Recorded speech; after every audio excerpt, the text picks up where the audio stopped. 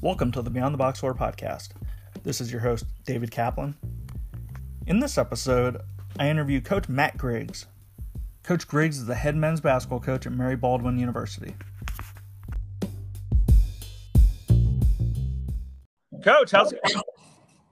Hey, Coach, I'm doing good. How's everything with you? I know you just got started down there in North Carolina not too long ago. Yeah, no, thank you. I appreciate that, man. I are definitely going to be, coaching them up this season. Yeah, that's good. I'm sure you're excited to be back in it and getting going with those guys. And now I know you guys aren't really doing much till, I guess, January, right? That's right, with the NJCAA? So we're actually allowed to work this certain number of hours a week and then have open gyms. So we're really going about 4 a week now. Okay, that's good. That's certainly better than nothing. I know there's a lot of people out there that wish they could have that. That's good. Yeah, I always joke with our coaching staff. We probably use at least one of our hours per week on just protocols and cleaning and all that. Yeah, I hear you. We're all fighting those and the masks and everything, but you know, it's almost like, hey, whatever you tell us you want us to do so that we can practice when we're allowed and do what we want to do, we'll take it. It doesn't matter how strict the protocols are. We'll go with them at this point. Exactly. Coach, go ahead and give yourself a introduction to the league. Sure. Matt Griggs, the head men's basketball coach here at Mary Baldwin University in Stanton, Virginia. It's a first-year program here. So we're building the basketball program from scratch. Mary Baldwin used to be an all-women's college, and it went co-ed back in 2017. And since then, they've started to introduce men's sports. So that's the next one coming online. So I'm sure we'll talk a little bit more about that as we get going here, Coach. But prior to my time here at Mary Baldwin, I spent 3.5 years at Roanoke College, just down the road. Had some great times there, worked with a great coach in Clay Nunley, and was a part of some great teams there in the ODAC conference, one of the best conferences in Division III basketball. The reason why it was a half year, I know that sounds kind of weird in coaching speak, was because when the job here opened up, they wanted me to come over in January to help give me some time to get things started here, which at the time, it's a little bit uneasy leaving the team halfway through the season. But then when you look back at what's all taken place with COVID getting shut down and everything like that, I'm actually very thankful because it gave me a few months to, really recruit and do all the things before, lockdowns prevented that from happening. So I was happy I was able to do that. So, prior to my 3.5 years at Roanoke, I actually spent 3 years down at Winthrop University. So that's where I got to cut my teeth in the coaching business and where I got my first job, after I graduated and finished playing myself. And had 3 great years down there in Rock Hill, working for Pat Kelsey, another great coach, and had a great experience doing that. Prior to that, I played college basketball at Center College, a small school in Danville, Kentucky, Division III school there. I was a part of some really good teams and had a great experience there overall. And prior to that, born and raised Cincinnati, Ohio. So I'm starting to loop, I think, through the Southeast. Started in the North, went to Kentucky, South Carolina. Now I'm starting to make my way back north a little bit. We'll see if I end up, doing full circle. But I like where I'm at now. I love the South, and hopefully I'll be here for a long time. I love it, Coach. You're definitely a guy who, roughly the same age as me, but I really look up to. I respect the hell out of what you've accomplished, work ethic. So, I was really glad to accept the invitation to come on the podcast. Yeah, I appreciate that. And when I saw that you started to do your podcast, I kind of thought in the back of my mind, that'd be interesting if you ever reached out to me to do that. Because, I listen to podcasts, especially coaching podcasts, all the time. It's pretty much my go-to whenever I go on these long recruiting trips that, we're all too familiar with. And the radio and music gets old pretty quickly, and I love doing the podcast thing. So, the Rising Coaches podcast, all the different, basketball ones I'm into. And when I saw you start to do yours as well, I started to listen into that a little bit. And when you sent me that message to come on here, I was like, oh man, I'm excited to do it. It's the first time being involved in something like that. So I appreciate it. Oh, no problem, man. So we'll talk about your upbringing. Talk about growing up in Cincinnati, Ohio. Yeah. So Cincinnati, Ohio, great city. Love that place. Big time Bengals fan. Unfortunately, big time Reds fan. Unfortunately, it's tough to be a fan of those two franchises, but I still live and die with them. But yeah, I grew up in a family with 3 other brothers, and we were pretty much all into sports and basketball in particular, and so it was a very competitive family. Growing up, you pretty much play all the different sports: football, basketball, baseball. Once I got into high school, I had it in my mind at that point that I wanted to try to be a college basketball player. So, I kind of put everything I had, into that there. And, the school that I went to, it was a suburban public school, a very, very, highly regarded academic oriented, public school out in the suburbs of Cincinnati. Not one that's really known for athletics and basketball in particular. They do have a pretty good, historically good football program there, but basketball, wasn't necessarily what the school held its hat on, but that was, everything for me. So coming up through there, it was trying to find out, how we can, gain respect in the city of Cincinnati with our basketball program there. And, fortunately we got a little bit better, each year throughout my high school career. And then my senior year, we had a really good season. I think we finished like 21-3 or something like that. We actually ended up winning 2 games against the champions of the Cincinnati Public League, and including a state tournament game against them. So that felt really good to kind of get that validation and respect from the city as a good high school basketball team there. And so it was a really good, last year, good last senior year basketball experience. I think, I don't know what we ended up finishing like in the state, I guess, in our division, which for a lot of people that doesn't sound like a very big accomplishment. But for us at the time, I thought that was the best thing ever. And, the teams ahead of us were, the Akron, St. Vincent, St. Mary's, LeBron schools, and, Dunbar from Dayton for people that are aware of that program. And, we were right there behind them. So it was a great senior year and a good last year of high school basketball. That's awesome. To talk about Center College and what made you be a student athlete there. Yeah. I started to, get involved in the recruiting process a little bit, towards the end of my junior year. And, I had some very light interest from some scholarship schools, some low-level D1s and some Division IIs. But, when I'm saying light interest, this is, just letters and emails and maybe a call or two, but, nothing that really made me think at the time that I was that level of a player, even though just like anyone I wanted to be. And at times you probably think you're a little bit better than you actually are, especially now that you get the perspective of a coach. And sometimes I look back at myself and I'm like, man, you really weren't that good as you thought you were. Like, I don't know what you were thinking, but because of that, I really started to focus on Division III schools. And my dad actually played Division III basketball at Rose-Hulman over in Indiana. So I had, familiarity with the level of play and still understood that, it's a very, very high level of basketball. So I started to, get recruited by some D3 schools kind of in the region. And did my visits and learned a lot about different places. And I actually had an uncle that went to Center College, and he played basketball there and was on one of their Final Four teams. So that's a little bit of where that connection started. And then Coach Greg Mason there, great coach, started recruiting me. And, there's a couple reasons why I ended up choosing Center. Number one, they recruited me harder than any other school. So that always stood out to me. And I really loved, in addition to it being a phenomenal academic school, which, fit what I was looking for and the size of the school and all that, I really loved the conference that Center played in.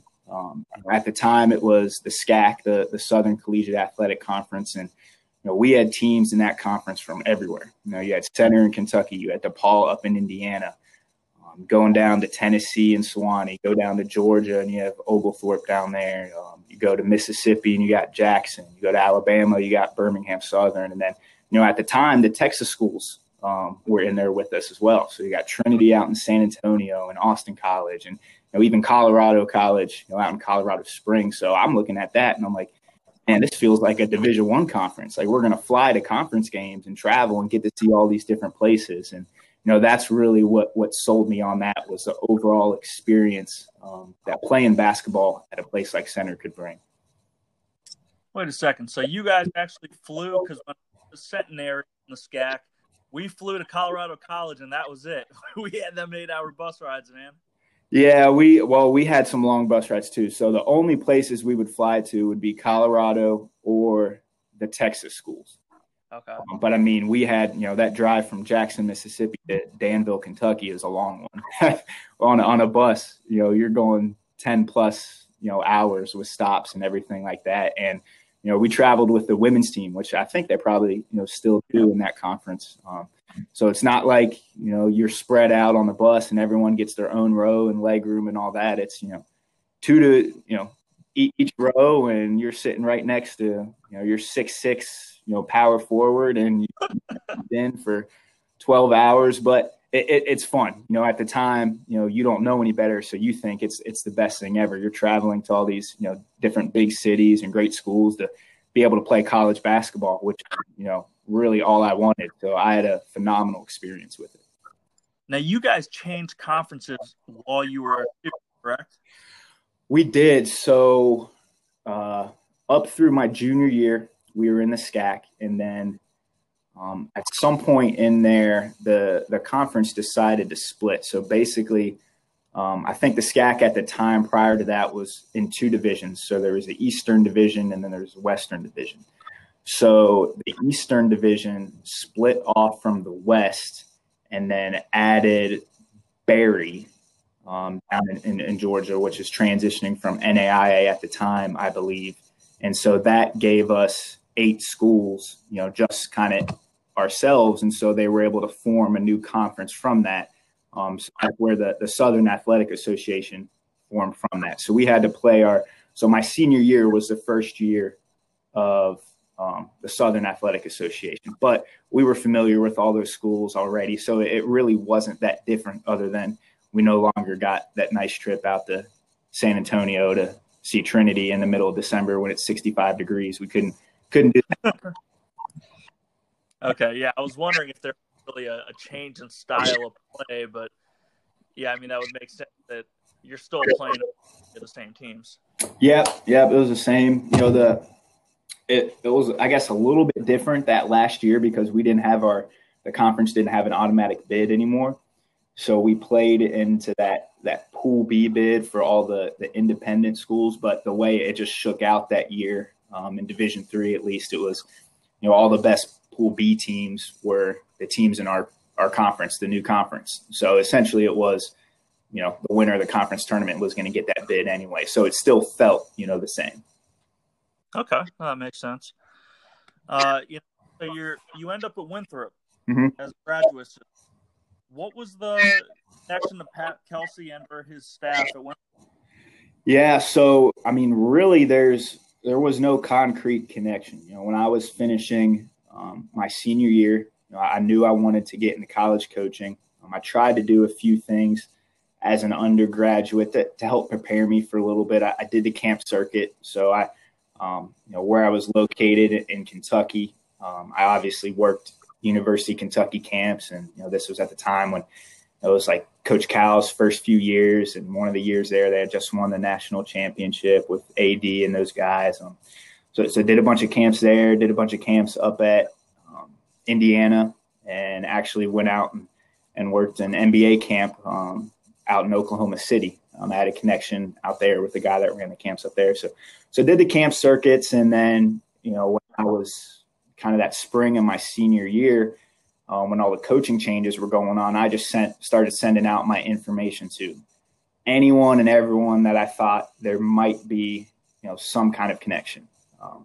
Whether it was a new coach who I thought might be looking for GAs and things like that, or some connection of like the sixth degree that I might be able to formulate in probably my own mind, but not actually being realistic. I mean, I'm sending out resumes and all that kind of stuff everywhere just to try to get my foot in the door.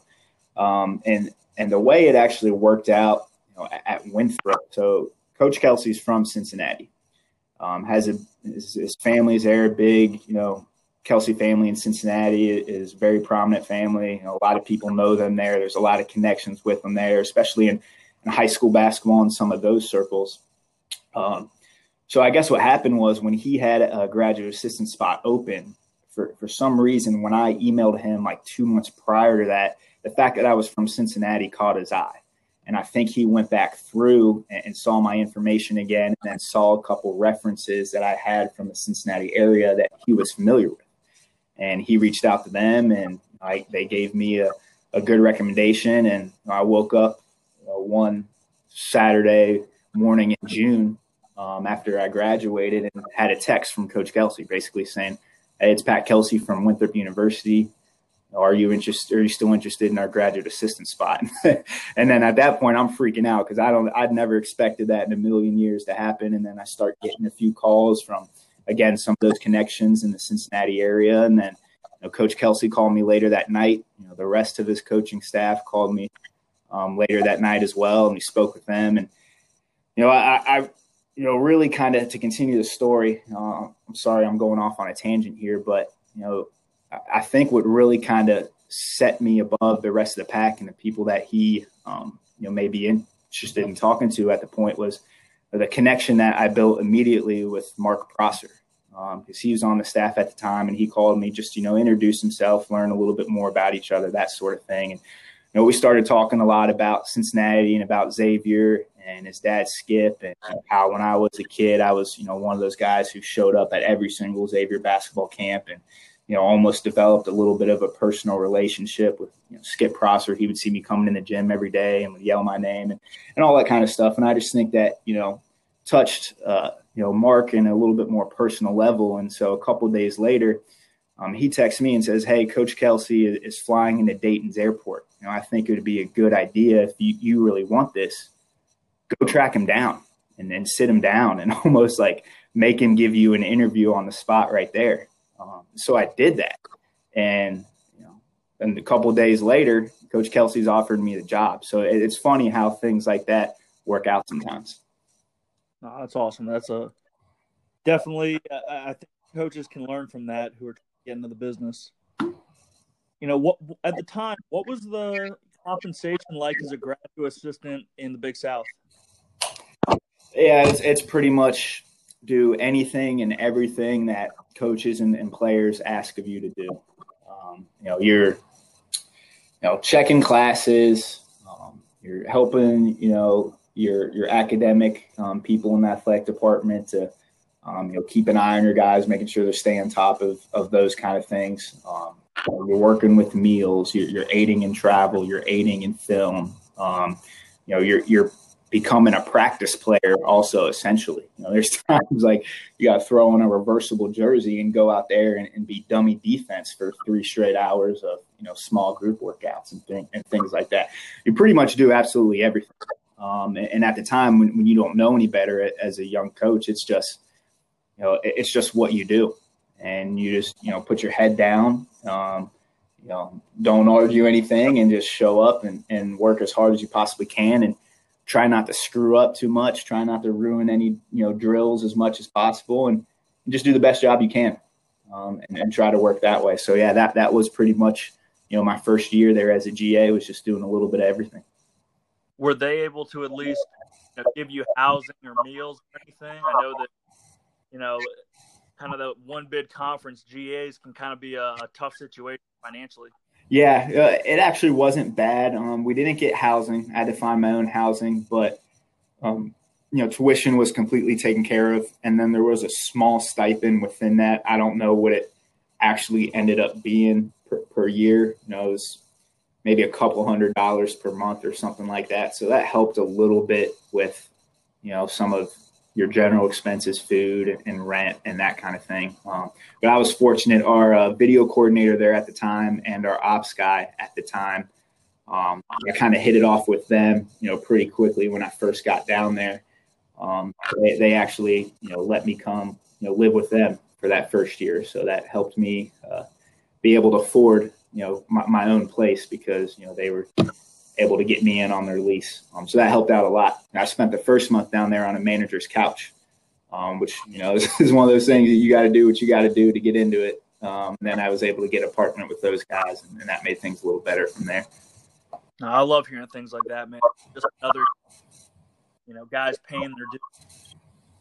Yeah, you got to get into it. And I also knew at the time, like, and I still kind of look at myself this way sometimes. Like, I'm a nobody in the college basketball world. Like, I played Division III basketball. I was an okay player. I wasn't in, all conference or all American or, anything like that. I was a part of some good teams, fortunately, but I wasn't a Division I player. I don't have a big name behind me. Like, so I was just thankful to get anything. I remember, walking out of the office, the first day after that first 12-hour day at Winthrop and, looking back and staring at the Winthrop Coliseum and thinking, like, I can't believe I'm in Division I. What am I doing here? Let's just do the best job I can not to screw this up. But yeah, to your point, it's interesting when you look back and you see how things work out sometimes. Yeah. No, so you ended up being promoted to video coordinator. Did you actually finish your master's program? I did. And I'll give, the credit to Coach Kelsey for that he trusted me and allowed me to do that on my own time and, knew that it wouldn't sacrifice, what I needed to do for my duties as the video coordinator. So I was thankful for that. And that's something that, I made it a point that I wanted to do. And I asked him if I could do that when he offered me the video coordinator position, because I was halfway through my master's degree. And, I understand, going up through the coaching world, that can look pretty good on your resume, especially, if you're going to be coaching at smaller schools. And I had that Division III background. So I knew that, a master's degree can sometimes, not all the time, but sometimes it can hold a little bit of weight and maybe getting your foot in the door in some interviews and things like that when you have that, next to your name. So, yeah, I made it a point to go ahead and, spend my own dime, pretty much spend my video coordinator salary to my last year of graduate school. I love it. Winthrop goes 3 straight Big South Conference finals. They couldn't get over the hump. Yeah, don't remind me about that. Well, here's going to be the sore topic. So after you moved on to Roanoke, that first year they made it to the tournament and played against Butler. Right. Part of you that wished you were still on staff? Let's be honest. I wouldn't go that far, but I would say when I saw them, I actually went to the game at the Winthrop Coliseum when they won it and came down on the court and, said hey to, all my friends and, some of the players I still knew and that kind of stuff. And I mean, I'm not going to, lie and say I wasn't a little bit jealous that they were getting to experience that. And, I was close to being able to get a piece of, a Division I conference net, for 3 years in a row. But I also had a great first year and a great experience at Roanoke that first year as well.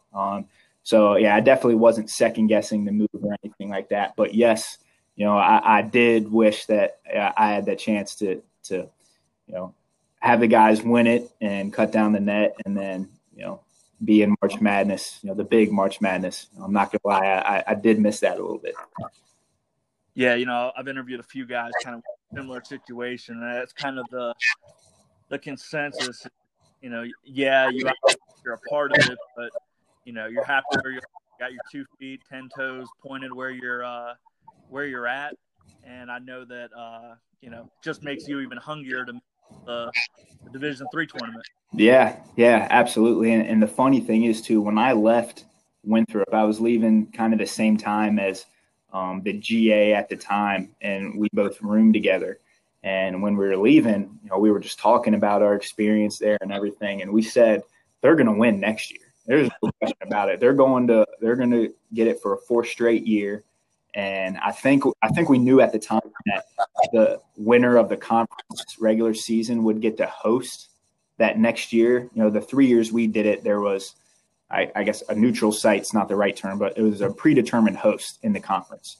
So the first 2 years we were at Coastal Carolina, even though they didn't win the regular season. But, they had that home court advantage in the conference tournament, and then they beat us 2 years in the championship game. And then the third year, Campbell hosted it. Now, we didn't play Campbell in the championship, so it was a true neutral site game that year. But then the fourth year after we left, we knew the Big South was going to true host sites again with the highest seed hosts. And we were like, all right, Winthrop, we knew who they had coming back. We're like, they're going to win this thing next year for sure. And we're going to be talking about it on Selection Sunday, how we knew this was going to happen. So I thought that was kind of funny that it did. But very happy for those guys. They earned it, and they definitely went through the gauntlet those 3 years of losing it and getting to a fourth year and being able to get over the hump then. You accept the job at assistant for Clay Nunley. Were there any other positions that you were entertaining or, piqued your interest? There really wasn't. At that time, I was totally content to either stay at Winthrop or, if something happened with one of the coaches on staff, got a new job, or if, Coach Kelsey got a new job, I was planning to, kind of ride their coattails a little bit and see how far that took me. So my experience there was great and really had no intentions of leaving. The way the Roanoke thing came about, I was just, again, with Coach Prosser, we were at lunch one day and just looking over, I guess, the coaching changes on Twitter. And, he saw that Clay Nunley got the job at Roanoke, and they had a prior relationship to when they were both assistant coaches in the Patriot League. And out of nowhere, he's just kind of reading a tweet, and he's like, hey, my boy Clay Nunley got the job at Roanoke. I know that's in the ODAC. That's a really good D3 conference. And I knew a little bit about, Roanoke too, just from my experience in Division III. And he said, kind of jokingly says, you want me to text him and see if I can get you in there? I just said, yeah, sure. Why not? Didn't think anything of it. And lo and behold, Clay calls me that night and we start talking about it. And then a couple weeks later, I'm up at Roanoke. Oh, that's awesome. I know you guys have that there. You're obviously promoted to the associate head coach during your 3.5 years there. Talk about what it felt like to be recognized by the head coach, just for working hard and your diligent work, be promoted to the associate head coach. Yeah, it definitely felt, really good. But, Clay has been great about that, through the entirety of my 3.5 years at Roanoke, and being appreciative of, what I did there. And, he pushed me as well. He did certain things to get me out of my comfort zone, to try to grow myself as a coach, because he knew that, my goal was to be a college head coach. So he would, constantly ask me to think of things as a head coach would, or what would I do in a certain situation. And, when jobs were coming open, in the spring, if he saw something on Twitter, he would ask me about it and say, if this is something that you're interested in, let me know. I'll put in a call for you. I'll send an email for you. I'll see if anyone has any contacts over there. And, he didn't have to do that. And, not every coach, does do that. But Clay was great for that. And that's something I'm always going to be appreciative for him, about, because he understood my goals and he wanted to do everything in his power to help me reach the goals. And, I think that goes back to, the associate head coach title.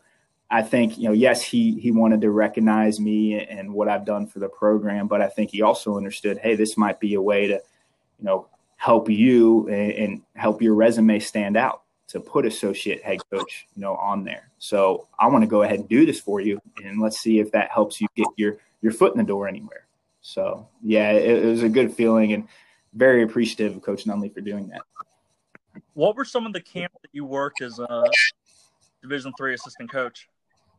So, when I was at Roanoke, I actually didn't end up working too many camps. The way things kind of worked for us and our recruiting, we were out all the time. And so it almost felt like a Division I, recruiting structure, so to speak, in that, when July hits, we're gone for those 3 weeks and we're going to all the live periods, but we're also doing everything in June because we can at the Division III level.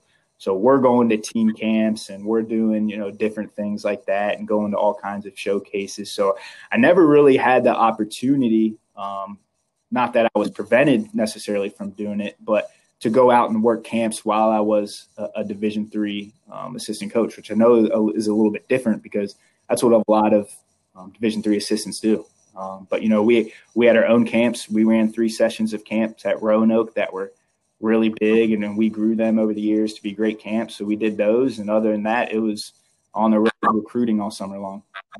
Gotcha. Roanoke, you talk about the ODAC being a gauntlet. In my opinion, the ACC of D3. Mm-hmm. Talk about the level of competition in the ODAC, especially the top half of the conference. Yeah, I mean, it's great. You get great basketball players in general, great athletes. It's just a phenomenal basketball conference. I think, if you look at the, first team all conference lists every year in the ODAC, probably every single one of those kids are scholarship players. Yep. And a couple of them are probably Division I level scholarship players. And every year there's guys that graduate from the ODAC that get professional contracts. We had a kid 2 years ago, Josh Freund, who was a 2-year first team, all conference guy, conference player of the year for us.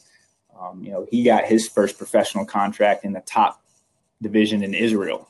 I mean, and you look at his roster and the other Americans that are on his team, he's got a guy from Michigan on his team, a guy from Washington on his team, a guy from Kansas on his team. And then you got Josh Freund from Roanoke College. So it goes to show you like the talent level is certainly really high in ODAC. The coaching is really good.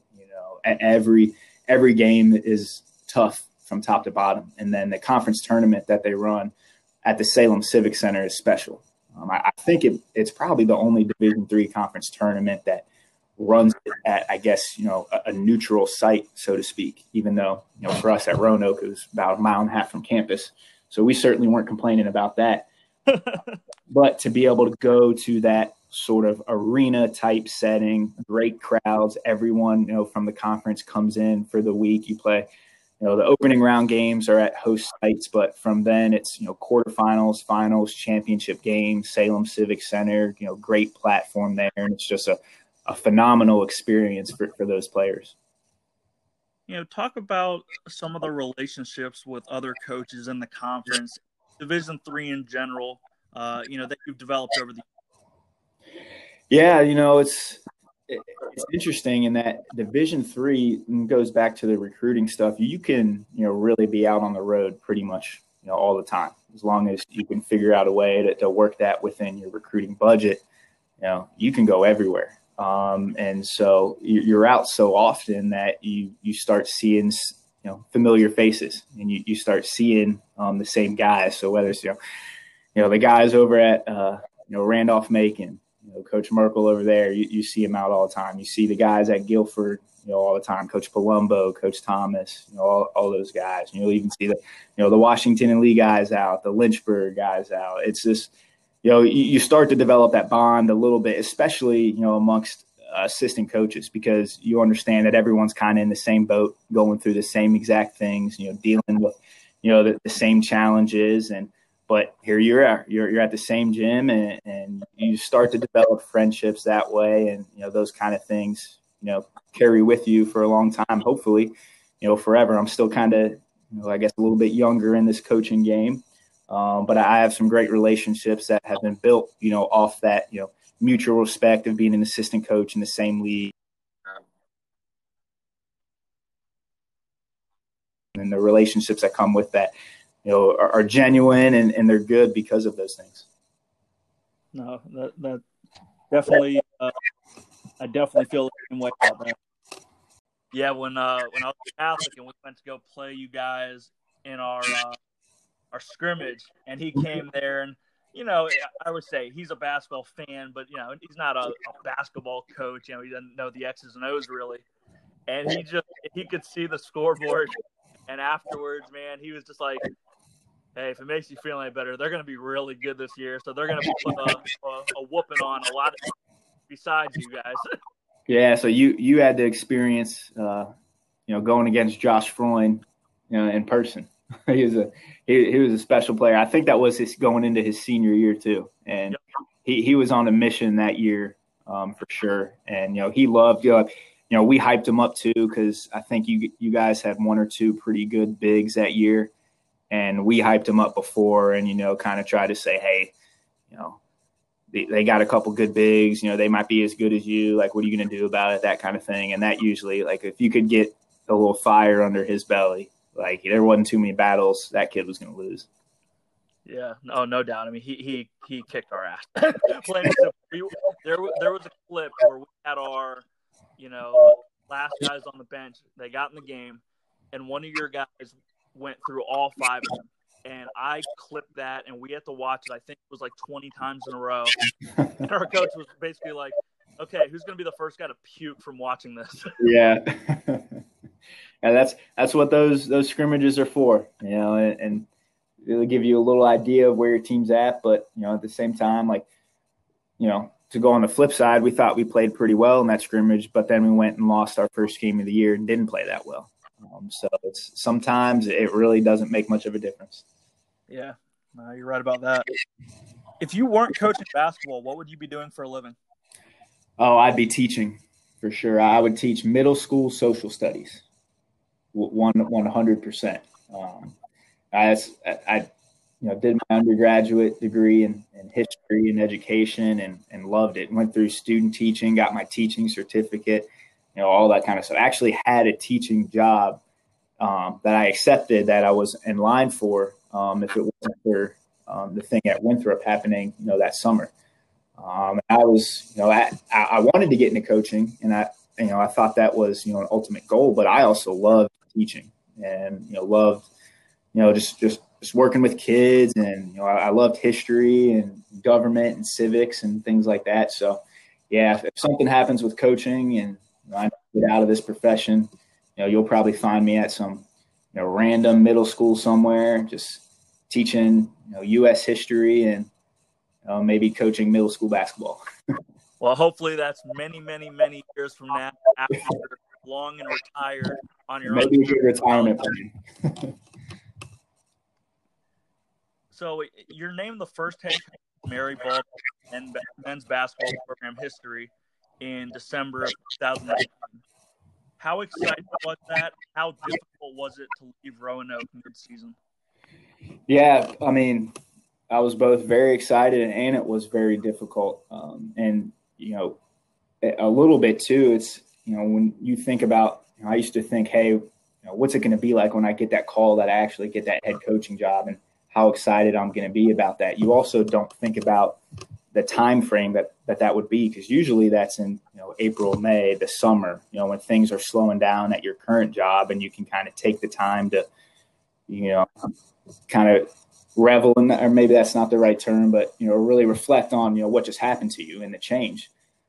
Here I got offered the job in November, and it was weird. We had a game that night, so it was like, oh, awesome! I got the job, and walk into Coach Nunley's office and say, hey, yeah, they just called me and offered me the job, and it gives me a hug, congratulations, and then, all right, the bus is outside. We got to go down to Pfeiffer and play a game and try to win that game. So I never really had the time to kind of think about what just happened, and it was right at the beginning of the season, and thankfully, I know we talked a little bit about this in the beginning, but to go back to the time frame of how this all happened, I was offered the position in November. Thankfully, Mary Baldwin did not, want me to come on board or ask me to come on board right away.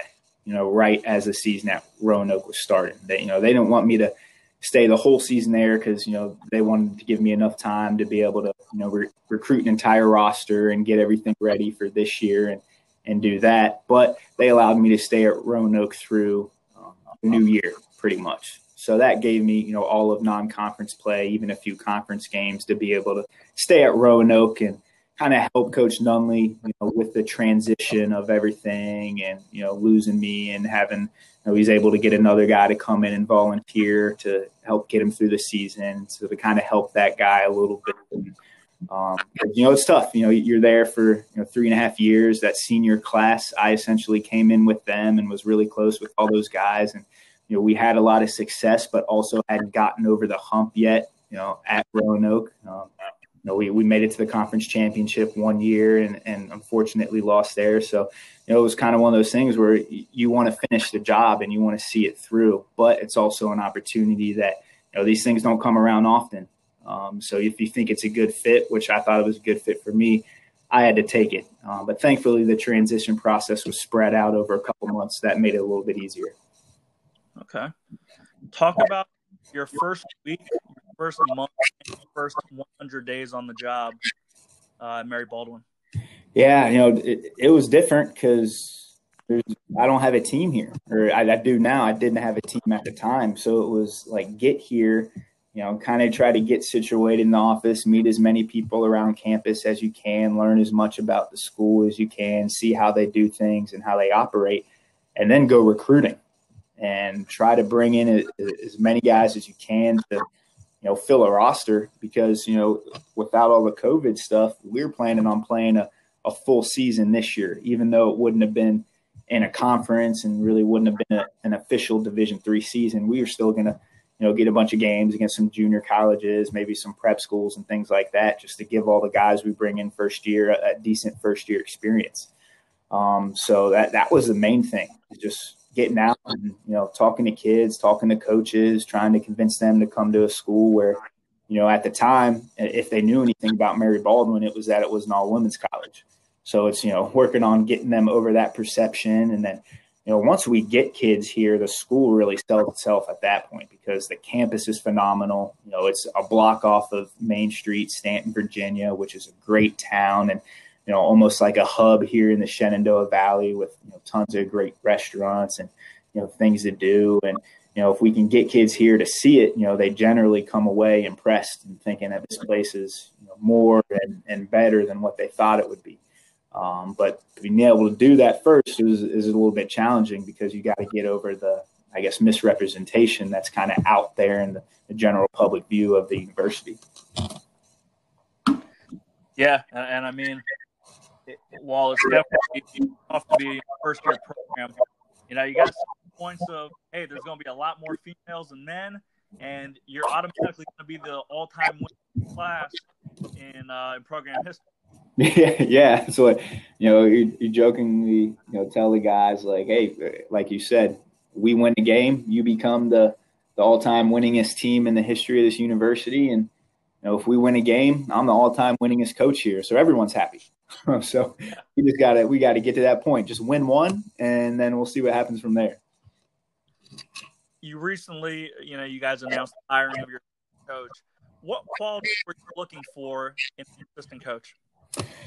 Yeah, well, for us, we're limited with what we can do for an assistant coaching salary to start with to kind of set this up. So, I was at the time, thinking, hey, whoever I can get in here who might just be hungry to get into coaching, get their foot in the door, understand that unfortunately we're not going to be able to pay them very much. But if it's like, you look back to my time at Winthrop, like if I can find someone who, wants to take it as, hey, it's a situation to get my foot in the door, whatever they want me to do there, whatever ways I can help the program. I'm not too worried about, money. I'll just, figure it out and work hard. That was the ideal situation that I was looking for. So hopefully, I think I found a great guy who is going to be coming up here in a few weeks who, has some really good experience, spent time as a high school varsity coach, spent some time as a GA himself in Division I. So he kind of understands, that aspect of it and the grind of things that come with it. So I was thrilled, that I was able to get someone with his level of experience, but it also goes back to showing you and, everyone that wants to get in the profession, how hard it really is to break in. Because some people might think, hey, a brand new Division III program, that is, only, paying their assistant coaches, a few $1,000s. That job shouldn't be too hard to get. And then, you post something on Hoop Dirt, and you're going to get 75 applications, and you'll get guys that already have Division I college level experience, already have head varsity experience at a high level. So it just goes to show you it's hard to break into the profession. It really is. That's awesome. I know you picked up for an Anthony Reyes.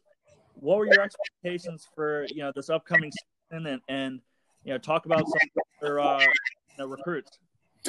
Yeah, I really just wanted to, number one, just get a roster where we got enough guys that we can play games, and then number two, use this year to start building the culture that we want to have here, and teach the guys how we want to play, how we want to do things, how we practice, how hard we need to work, all that kinds of stuff that goes into the culture of a competitive college basketball program, and, use it almost as an experimental year. The good thing for us is, the guys that we bring in this year don't use a year of eligibility because we're essentially like a club team is really what we are first year. So we can practice, we can play some, exhibitions or whatever. We don't play against any, NCAA teams. We might play some JV teams out there or what have you, but it's almost like, a redshirt year for all these freshmen that come in. So it's a year to practice and get better, build our team chemistry, build our team culture, get these guys a year of college level experience under their belt. Hopefully that sets us up to, maybe be more ready in year two. Because it's difficult, going into that first year of conference whenever a new program is starting and you're a bunch of freshmen and sophomores, they're a bunch of juniors and seniors, and, that can be hard. But hopefully, the way we're doing it here, being able to get that first year of experience, will get our guys more ready for that. And maybe we can be a little bit more competitive than we would have been otherwise. But as far as the recruiting went, I'm very, very pleased with what we were able to do, this first year. I actually think we may have, been able to surprise some people, in the region that, when they're on Twitter and they're seeing some of these kids that committed to us and maybe wouldn't have thought we'd be able to get, that level of kid, this quick here, Mary Baldwin. But again, these kids still haven't stepped on the court yet, still haven't been in a practice and played a game, and you never know truly what you get until we're at that point. But, I'm pleased with what we're able to do the first year. I think it's laid the cornerstone for us, so to speak. And if we can keep doing things the right way, keep working hard and keep recruiting well and building, I think we have some promise here and we have some good potential. I love it, Coach. Come to the segment I call Start, Bench, Cut.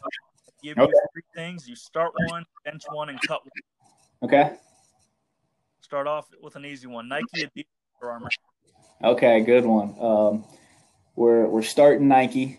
Our athletic department signed a Nike deal last year, so got to stick with them. And I like some of our uniforms and stuff that we got coming in to get the Mary Baldwin brand on some men's basketball gear. Pretty excited about that. So we're starting Nike. We're benching. I'm going to go with is it Under Armour and Adidas were my two options, right? Correct. I'm going to go with Under Armour. I actually like Under Armour's, basketball gear. I'm not, the biggest fan of the shoes, I guess, but everything else I love. And the good thing about Under Armour is all their sizes are coordinated and match up perfectly. So when you find your size, whatever you order, whether it's a polo, a T-shirt, a long sleeve shirt, a jacket, it's going to fit you.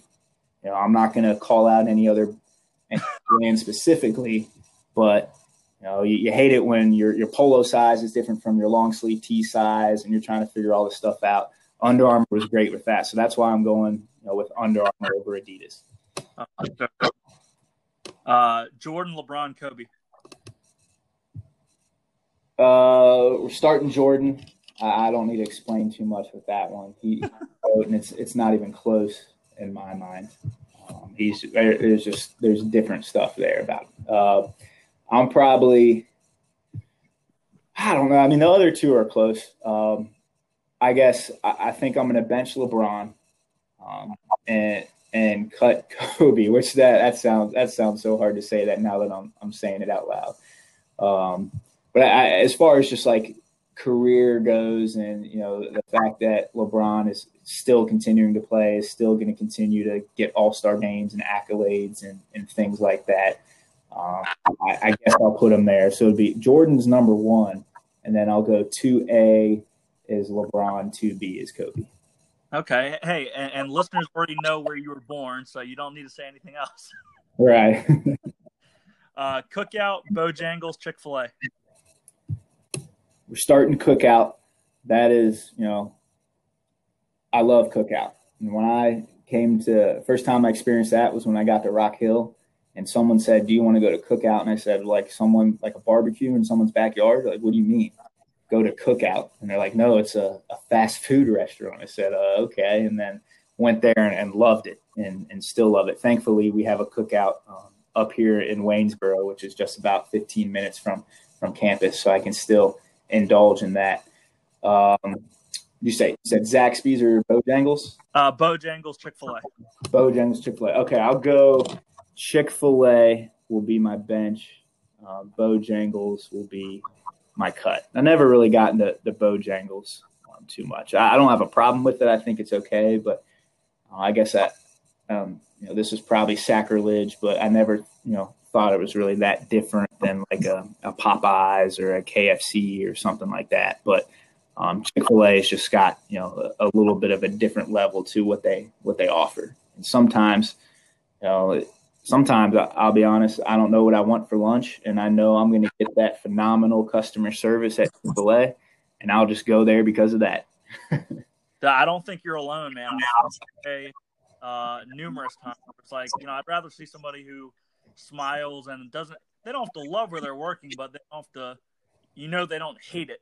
Yeah, it makes you feel better about, what you're doing. You're getting that fast food, and it's not good for you anyway. So the person giving it to you might as well have a great attitude about it. Feel better. Okay. Blue Chips, He Got Game, Hoosiers. Ooh. That's funny you bring that up because I actually watched Blue Chips a couple weeks ago. Just kind of out of the blue on Amazon Prime. I guess I don't know if it was to get me in the mood for our students coming back to campus and coaching again or what. But I'll probably go start Blue Chips, bench, He Got Game, cut Hoosiers. And I like Hoosiers, and being from Cincinnati, the town that movie is actually based off is in southeastern Indiana. So that's like an hour away from Cincinnati. So it's pretty much right there. And I liked it, but I don't know, He Got Game is just good. Yeah. That's just a good movie. Hoosiers is cool. It's nice, but yeah, I'll pick He Got Game over that one.